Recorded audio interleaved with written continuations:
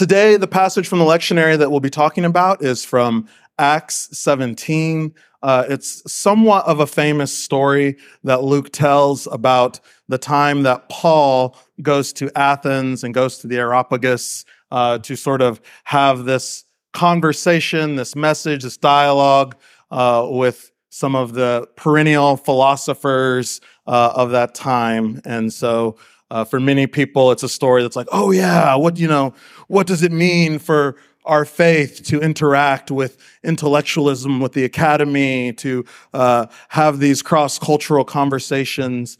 And so I've chosen the title of Expressing the Unknown, because as Paul begins his message, he's going to talk about this idol that he has found in Athens to an unknown God. And so we here at Vox value mystery, and we talk about really leaning into that. And I think at times that can maybe seem like a bit of a juxtaposition or contradiction. What would it mean to express mystery or to express the unknown? To be able to hold in tension that our faith and our lives are oftentimes shrouded with and perhaps even deliciously invited into mystery.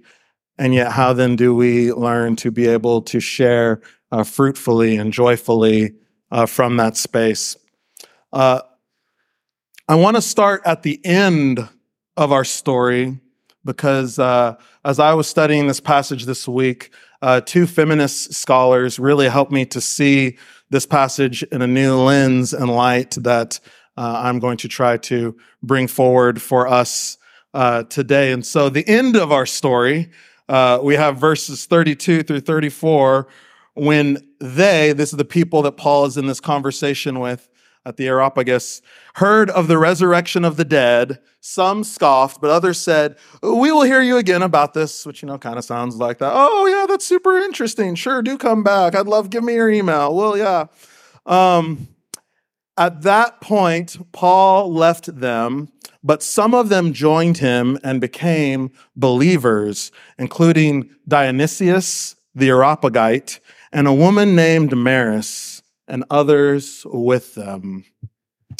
Some things that I had never considered, probably because they're things I had never had to consider because of how I show up in the world, is that Damaris, who is here, this woman, is particularly a curious addition to mention. That the Areopagus itself was a council solely for men, and that most of the people who would have been expected to be there in this philosophical conversation would have also been considered men. It's not to say that women might not have been sort of at the periphery, perhaps, of this, but the conversation would have been a conversation addressed from a man to men about issues that would seemingly be meant to primarily impact men of the day. It would be sort of this curious thing. And if you're like, there was this men's retreat, and I don't know who, the name that came to mind, so I'm just going to say Jordan Peterson was there sharing things.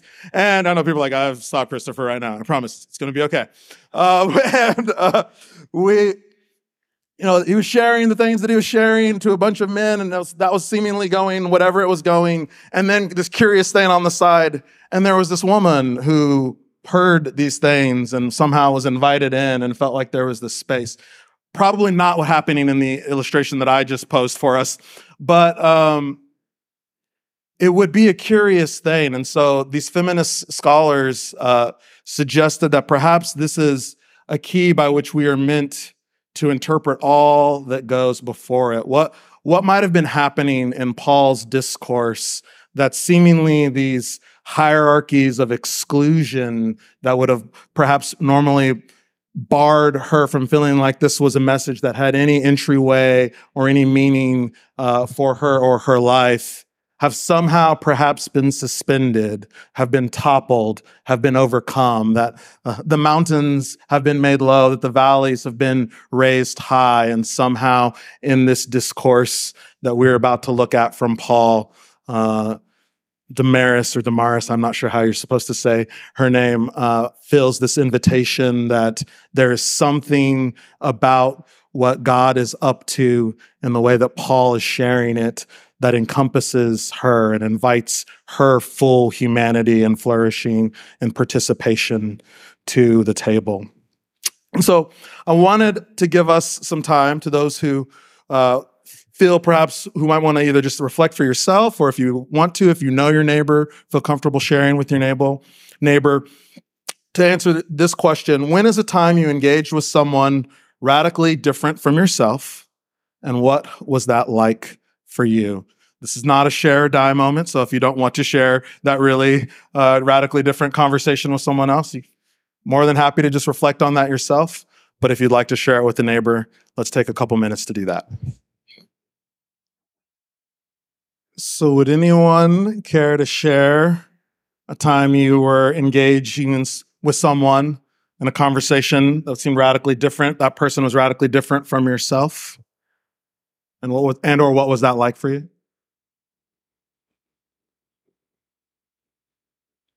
Me too, yeah. Well, I want us to reflect on that. If there are no takers, that's all right. But we will keep holding that, because part of what Paul is doing is he is engaging across difference. Even in the three people that are named at the end of our story, right? We have Paul, who is this Jewish person from Tarsus. We have Dionysius, who is this Areopagite, which would have meant he was an elite Athenian male. And then there is Damaris, who is likely a Roman citizen in a Greek town, and so would have had double layers of colonialism on top of her, right? She has both the sense of, I am a Roman citizen in a Greek town, and I am a woman in a patriarchal structure. And so there are all kinds of conversation that's happening across difference. And I think it's okay to acknowledge that oftentimes when we engage in those types of conversations, we don't always get everything correct, right? Like we might find our saying things that we're like, oh, did that just come out of my mouth? Kind of like I felt a few moments ago when I mentioned the name Jordan Peterson in my illustration. And I was like, I really want that back, but I just did it. Sorry. Forgive me. Thank you. Taking it back, bringing it back in. We can find, because we don't know what we don't know, because growing up as little kids, the first things our brains notice is difference, and we start to assign meaning, whether we realize it or not, to things like that we're retreating to those kinds of places and those conversations and holding assumptions that we've never even realized were just gross assumptions or stereotypes about people and groups. And because of that, those conversations, though I think they can be incredibly rich and meaningful, can also be incredibly fraught as well. Our story begins in verse 22, not in verse 32, where we started, where it says, "Then Paul stood in front of the Areopagus and said, 'Athenians, I see how extremely spiritual you are in every way. For as I went through the city and looked carefully at the objects of your worship, I found among them an altar with the inscription, to an unknown God. What therefore you worship as unknown, this I proclaim to you.'" It's not precisely sure. Scholars are divided about whether this, like, "I see how extremely spiritual you are," is really meant to be like a compliment, in the sense like, oh, wow, yeah, you're in tune. You have connection to purpose and meaning and what matters. And I can tell there's a vitality to who you are. Or if it's kind of like this, like, oh, yeah, you've got all the spirituality. You are Mr. or Mrs. Spirituality.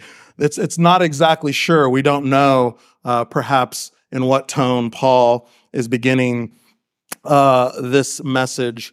But he then talks about that he went through the city of Athens and he was seeing all these places of public worship, all of these different altars. And I think it's important to remember that an altar and a table are one and the same, right? That this is this place where people are coming together around purpose that matters. They're giving thanks for something. They are trying to find nourishment for their life in community with one another. And so Paul is going around Athens and looking at all of these places, sort of being exposed to this metropolis of his day. It says, I found an altar to an unknown God. And so what therefore you worship as unknown, this I proclaim to you.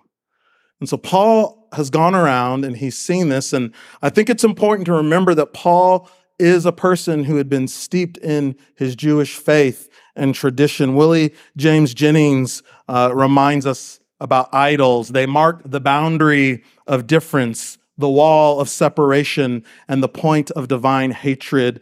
Death follows idolatry. No one seriously devoted to the God of Israel would traffic in the common religious currencies of Athens. He goes on to state, there is a miracle Luke is performing with Paul's words. Here is a serious Jew touching the unclean thing, Gentiles. That we have this person who would have likely seen all of the religious trappings of Athens as dangerous, as off limits, as forbidden. But in order to embody God's beautiful new way in the world, God's global family, the mystical body of Christ, rather than retreating in revulsion or with disdain, Paul leans in. Paul goes on a tour of this. Paul is willing to experience what is out there. I wonder for us if a practice we might be invited into would be noticing our own idols. What are the things that we hold dear, that are sacred to us, that perhaps we are performing some level of conscious or unconscious cultic observance to, and how is that impacting us in our community and shared life together?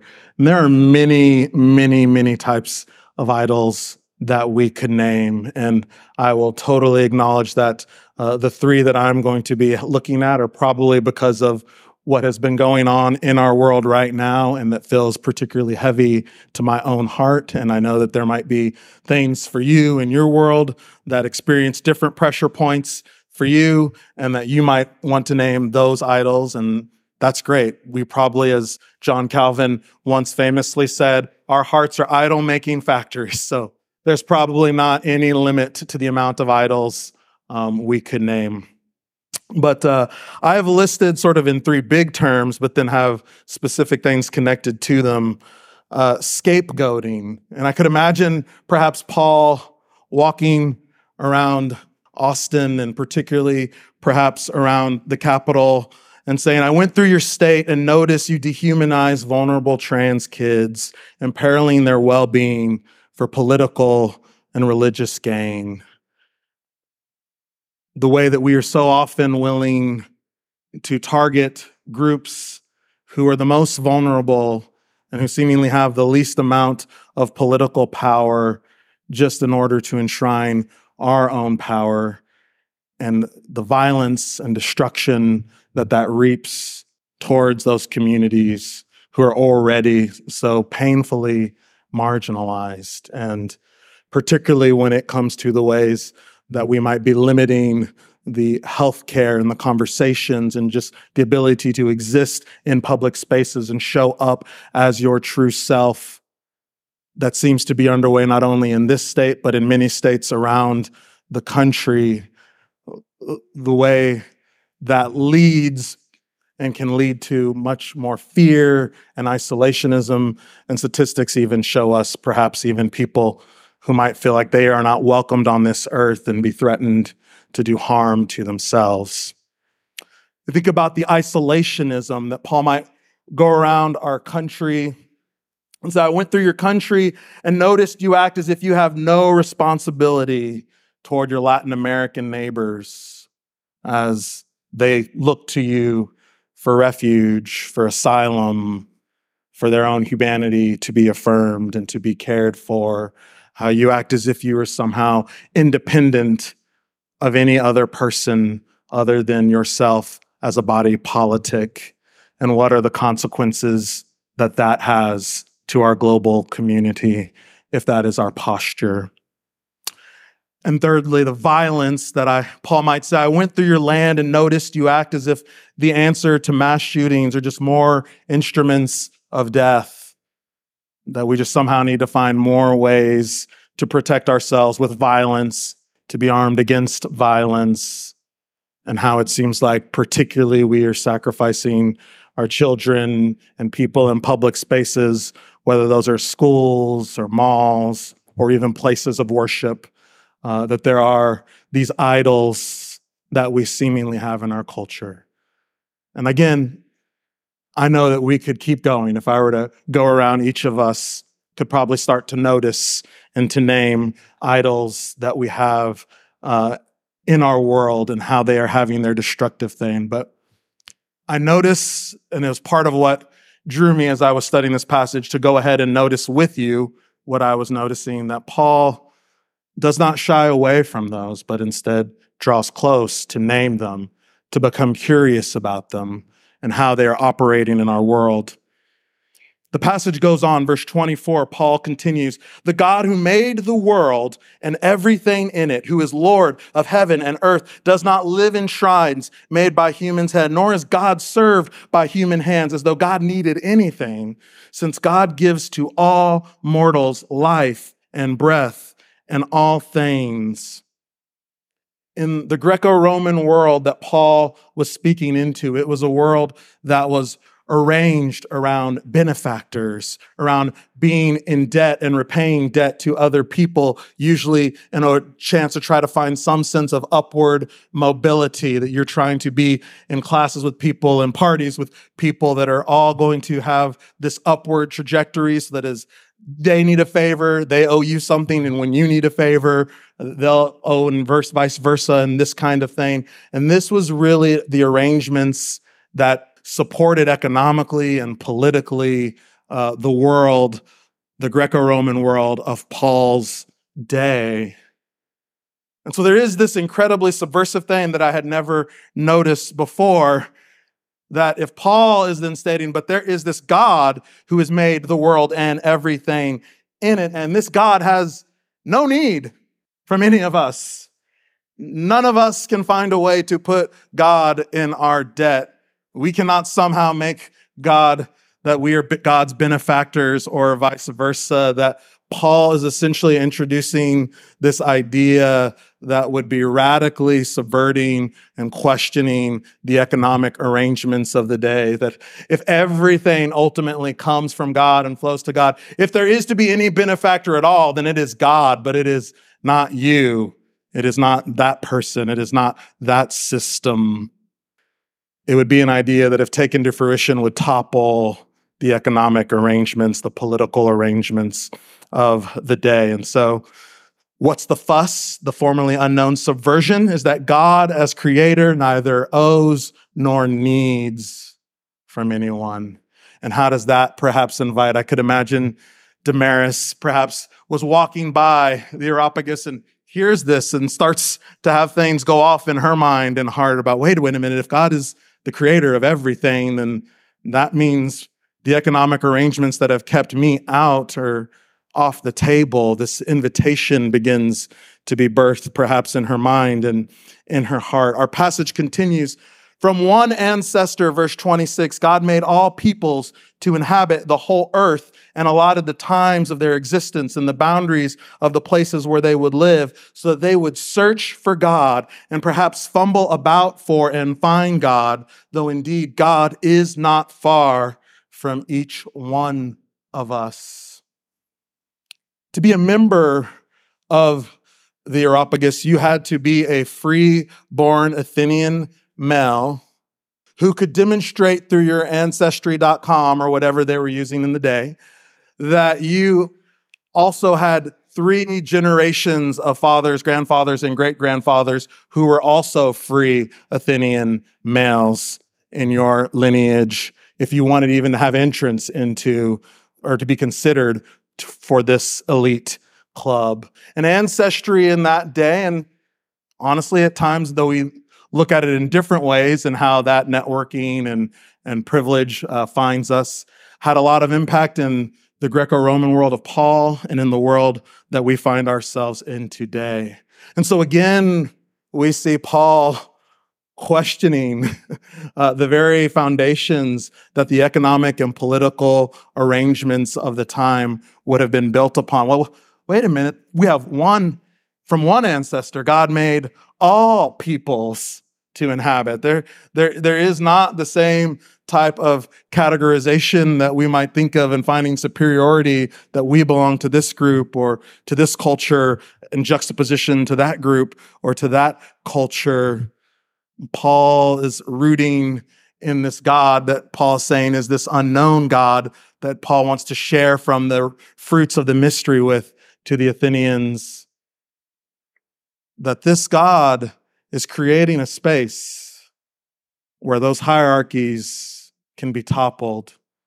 Just this past week, as a staff and as NAV, we spent some significant time in conversation with a consultant who does a lot of work thinking about non-hierarchical structures and what it looks like in organizations to try to implement that, and even naming for us, hey, even though that's a place that we are trying to move forward and toward as a faith community, what might be some of the tacit, lingering hierarchies that are still in place that we haven't fully named? And what does it look like for us to try to walk away from that and build something collectively together? What might that mean? And it's as if Paul is holding out that vision that says that's who God is. And that's who God invites us to be as a people, to not allow the old paradigms to constrict us, but instead to find this free space that Paul is creating with his very words. The next formerly unknown subversion is this God-given common humanity that is intended to topple the divisions. Verse 28, for in God we live and move and have our being, as even some of your own poets have said, for we too are his offspring. Since we are God's offspring, we ought not to think that the deity is like gold or silver or stone, an image formed by the art and imagination of mortals. Paul is speaking some of the poetry of the day and seeing the spiritual fruit and vitality that is there, but carrying this forward to say you're already on a spiritual journey. What does it look like for you to allow that to open you up to this mystery, to this unknown God who wants to take you to a new place, who wants to build an entirely new kind of community? As a kid, I really loved Everything by Judy Blume, and perhaps it was The Patriarchy, because I don't know how I didn't read this book, but the only book I think I did not read of Judy Blume when I was in elementary school was Are You There, God? It's Me, Margaret. I've read like every other book that was at least available at the Travis Heights Elementary School Library about Judy Blume, probably like 5 times. Like if they were still in existence and you went back and saw that library card, if they still have it from like circa 1990 or whatever, you would see Christopher Mack written over and over again on so many of these Judy Blume books. And yet somehow, again, probably just going to name it. It's probably this like, Margaret, that's not me. I'm a cool boy, whatever. Toxic patriarchy, blah, blah, blah. For whatever reason, did not read this book and still have not, though I plan to correct that. But I did go see the film, and this film is based on a book that came out in 1970, so I have no problem sharing the course of it. Doesn't feel like a spoiler at this point, 53 years after the fact. But if you've read the book or if you've seen the movie, you know that Margaret comes from a family where her mother was raised Protestant and her father is Jewish, but both of her parents don't really identify strongly, if at all, with the religious teachings that they were handed. And they have said to Margaret that she can choose whatever it is she wants to believe about faith and spirituality. when she is an adult, that they're not going to place anything upon her, but you see those grandparents lingering on the periphery who seem to be more than willing to interject some of the richness of what they really prize and see as beautiful and good in their respective religious traditions. And so Margaret has not particularly been concerned about spirituality, but she has a teacher that encourages her that perhaps it's time that she begins reflecting on what she would value and what a vibrant spirituality might look like for her. And so there are multiple times throughout the movie, and I'm assuming throughout the book, where Margaret is talking to God, saying things like, "Are you there, God? It's me, Margaret Simon. I've heard a lot of good things about you." At one point, to go about this project that she's doing for her junior high, she visits several different types of faith communities, places of worship. And she says, after visiting a soulful Black church, "I don't know if I got the feeling, but I sure am in a good mood." She's talking to God after leaving that faith community.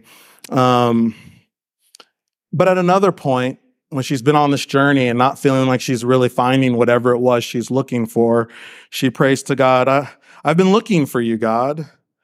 Why do I only feel you when I'm alone?" She has this awareness that for her, though she's been trying to connect with this higher power and communities, it seems to be elusive there. But when she's in her own room, just collecting her thoughts and reflecting, that seems to be the only space that she is able to feel God. At another place, she says, "Maybe there's nobody up there. Perhaps there's only me." And I'm sure we've all had those places and times too, where that's been a very real, impressing thought. It may be where many or some of us are at this very moment. And at the end of at least the film, and I imagine probably also the book, as Margaret has been through this journey of a school year and also this journey of entering into puberty and all of the pressure and anxieties and insecurities that come with that, she prays one last time, "Are you still there, God? It's me, Margaret. Thanks. Thanks an awful lot."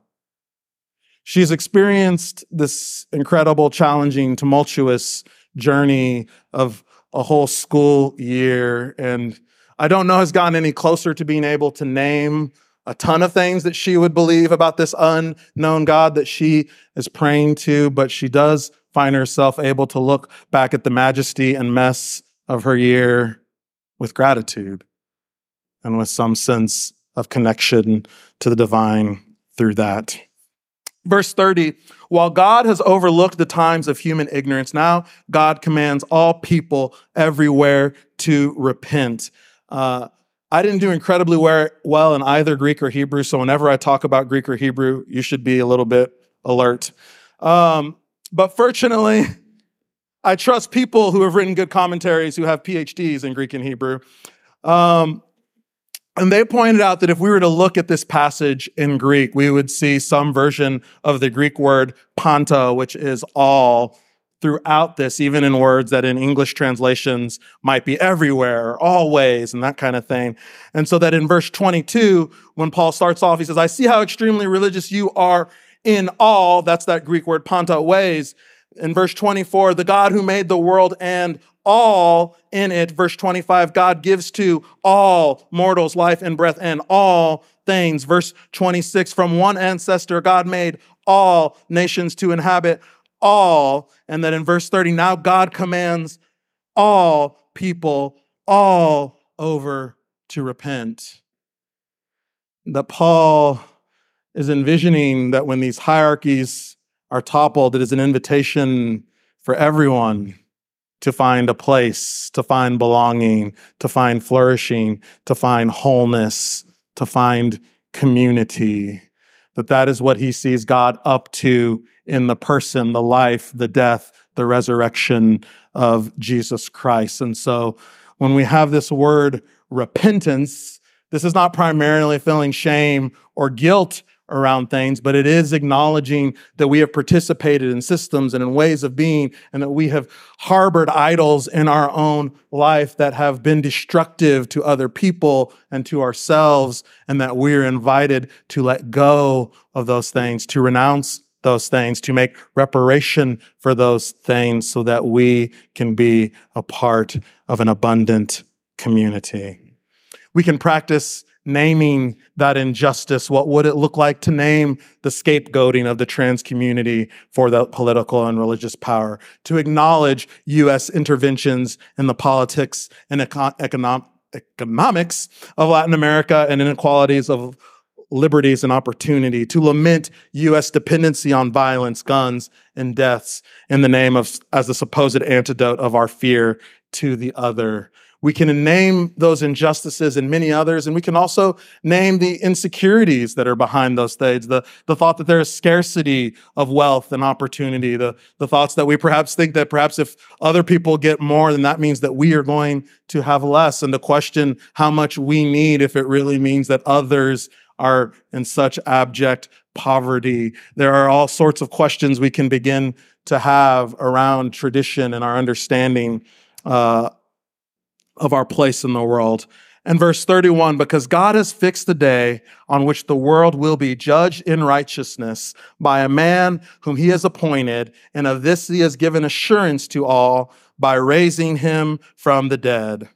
Paul proclaims that the good news is that the world is going to be judged in righteousness. That is the Greek word for justice, that in Jesus, God is putting the world to rights, that the injustice, the inequality, the pain, the brokenness that we have experienced and that we have participated in and that has been done to us will be made right. And Paul envisions that this is not only a future hope, but that because Jesus embodies the very justice and righteousness of God in the world, that he is, at some sense, the very beginning of proof that this can happen, and that the communities that are intended to form around Jesus and in Jesus' name are meant to be these kind of counter-cultural communities where perhaps even if as empire is rotting with injustice all around Paul's day and perhaps in our own as well, these communities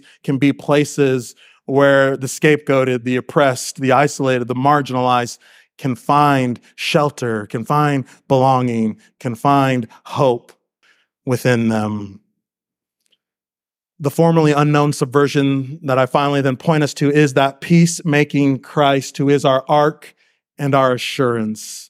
You know, many people, including Martin Luther King Jr., would talk about that the arc of the moral universe bends towards, is long, but that it bends towards justice. And that seems to be much of what Paul is seeing. There's going to be a day when everything is made right by Jesus. But also, Jesus is with us now in our assurance that we can begin living into that day, even now, knowing it will never fully be achieved until that distant day, but not feeling a sense of apathy, but rather energized by hope to think, well, how do we as a community gathered around Jesus begin to offer that where we live? I was encouraged by Amy Wolfgang. Encourage is probably a nice way of putting it. I felt almost forced into taking a beginning musical theater dance class. It was invitation by Amy. It was just invitation over and over and over again. And so for the last month, once a week, I've gone to Ballet Austin to participate in this beginning musical dance theater. You have a few images of me doing that behind there. And these are all from our last class, which was just this past Tuesday. And I'm trying not to be offended. Like, we started off talking about in the class, what is your musical dance journey? And everyone, I've been 3 years of jazz dancing or 4 years of ballet. And I was like, my dance journey begins today, right here, right now. And felt like that for much of the class, that it was like, it's clearly, who's the person that's never been dancing before? It's me. And on our final day, which was meant to be like when we were going to pull all the combos that we were learning together, it was a day kind of like this where there was a lot of rain. And so there was really only the instructor and one other person. And so I acknowledged when I walked in, I was like, I'm feeling really anxious about the fact that we're supposed to be doing a group dance that I feel like the worst of in this room. And there's only one other person here that's going to be doing the dance. And so our instructor graciously just said, you know what, we'll just shelve all the combos that we're doing, and I'm just going to teach the two of you a different combo so we can all just have fun with it and do it today. And that's what some of the images that were up there were about. But part of what I realized became important for me was seeing my instructor, who knew this obviously much better and embodied, doing that and keeping my eyes on her. And even though there's a reason I didn't show you the video, I have a video, but you're not seeing it. Even that though when I watched the video of me going through this combo, I was like, oh, I'm even maybe in some sense a little rougher than I thought, and going through this dance. I could see that she was able to embody it and that it's okay for me to learn and to not get everything perfectly right, but that I am trying to follow after her, to learn from her, and that the more that I do that, the more I was able over weeks and weeks to embody that. And this is how Paul sees Jesus, that he is the one that we continually look to, that we orient our lives around, and that as we do, we will more and more learn how to embody God's justice and peace in the world. Willie James Jennings says it like this: this new time of repentance is rooted in the resurrection, not death, gift and grace, not subjugation and imperialism. What awaits all people is a new judge, one who is filled with righteousness and set ablaze with justice. This way of repentance invites peoples and nations to see a future that is moving irrevocably toward this new human, the judge of the living and the dead. And so we can express hope in light of the unknown. We might consider what it looks like for us individually and as a community to join in solidarity with the trans community. How might you advocate on behalf of the immigrants and refugees on our southern border? How might we work systemically, communally, and interpersonally to break our dependence on guns and violence? And if you're wrestling with other idols, you might consider what it looks like for you to express an alternative vision to those idols this week. Let's pray. Creator of life, justice bringer, and giver of breath, we long for a space where hierarchies are toppled, where the political pawns oppressed and marginalized are invited to flourish. Give us faith to look at our lives, our neighbors, our networks, with the willingness to notice our idols, name injustice, and express hope through the nonviolent, forgiving one. May we be a community of stepping into transformation and inviting others to join. May those on the outside be welcomed in. May those without belonging find their people. And may we be lifelong learners and repairers of ways we have knowingly and unknowingly been complicit. We ask all this in the name of the God whose image we bear, the resurrection ark of the universe, and the Spirit who subverts the status quo. Amen.